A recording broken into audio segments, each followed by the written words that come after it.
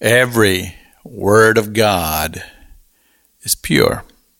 I find this Proverbs chapter 30, verse 5.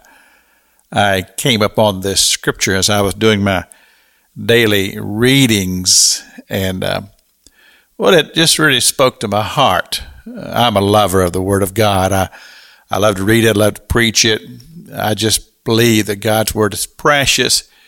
God has been so faithful to preserve His Word over all these years and all these generations.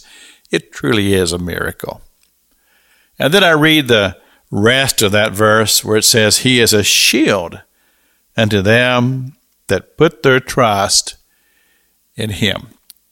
So I thought about the purity of God's Word, and of course, the very definition of the word pure, we think of the concept of gold, where they put the fire to the gold, and it takes all the dross off and all the impurities to make it the purest form of gold that there is. Well, the Word of God is just that. It's the purest form of an expression of God, because it's God's own true Word given to us in the pages of the Bible over all of these centuries, through all the turmoils of life. And the very theme of the Bible from Genesis to Revelation, the redemption of man, written by so many people with that same theme that goes throughout the pages of God's Word. That's why it's so precious to me. But then I began to follow my thought patterns a little further. And I began to think about all the times that we find in the Word of God where God spoke His Word to an individual. And the Word that God spoke always had direction, it had instruction, it had wisdom. And when God's Word came forth to somebody, then it was to be cherished, honored, and obeyed when God would come forth with an instruction. He'd say to somebody, He says, this is what I want you to do.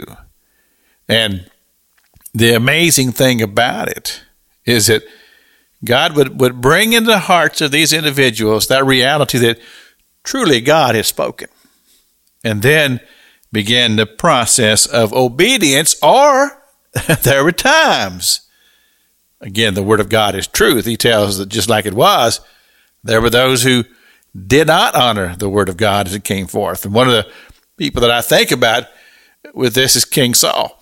And if you've ever taken the time to read through the book of 1 Samuel, it's truly fascinating, because here was a man who God spoke to him and called him into something that this man had no thought before the Word of God came to him through the judge Samuel, that God was calling him to be the king of Israel.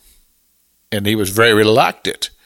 He wasn't a very confident person in this. But nevertheless, it was God who spoke, and it was God who called him to do what He called him to do. And I apply that to my own life, and I think that every believer should. That when God speaks, we must honor that. And we must pray that we'd have a heart to be obedient to the precious, pure Word of God. This is Pastor Jack King with the Gospel on the radio broadcast.